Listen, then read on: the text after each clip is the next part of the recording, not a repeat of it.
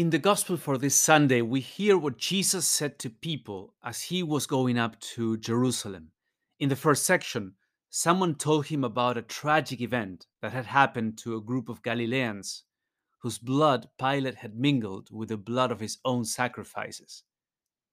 Instead of addressing the incident, Jesus went for the underlying judgment he detected in his listeners. It wasn't true that such disgrace had happened because those people were worse sinners than the rest. In fact, Jesus said, all of you need repentance, and whoever does not repent will perish. It may help us to know that the word we translate for perish here also means being lost. In fact, St. Luke used that same word for the sheep that was lost and for the prodigal son that was lost. The Lord was also challenging his listeners not to focus their attention so much on the news and the latest events to the point of forgetting their own spiritual condition and what God wanted of them.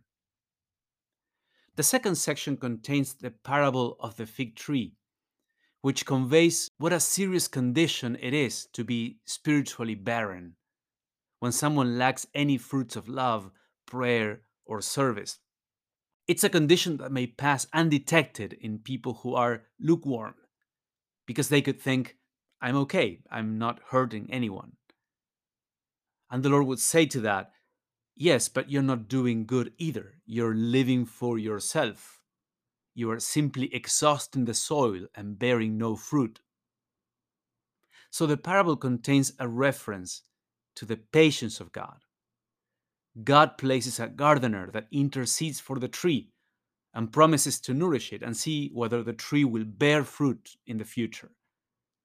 The desire God has for the tree to bear fruit is not the result of harshness, but also an expression of His mercy.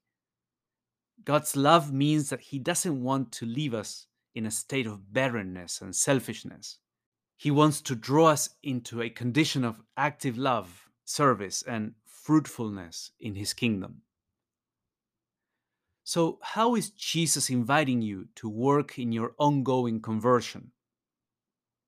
What may be causing you to be distracted and not notice your own spiritual condition right now? What are the fruits that the Lord would want to find in you? Have you had good gardeners to encourage you? Or have you been prompted to be a gardener for others?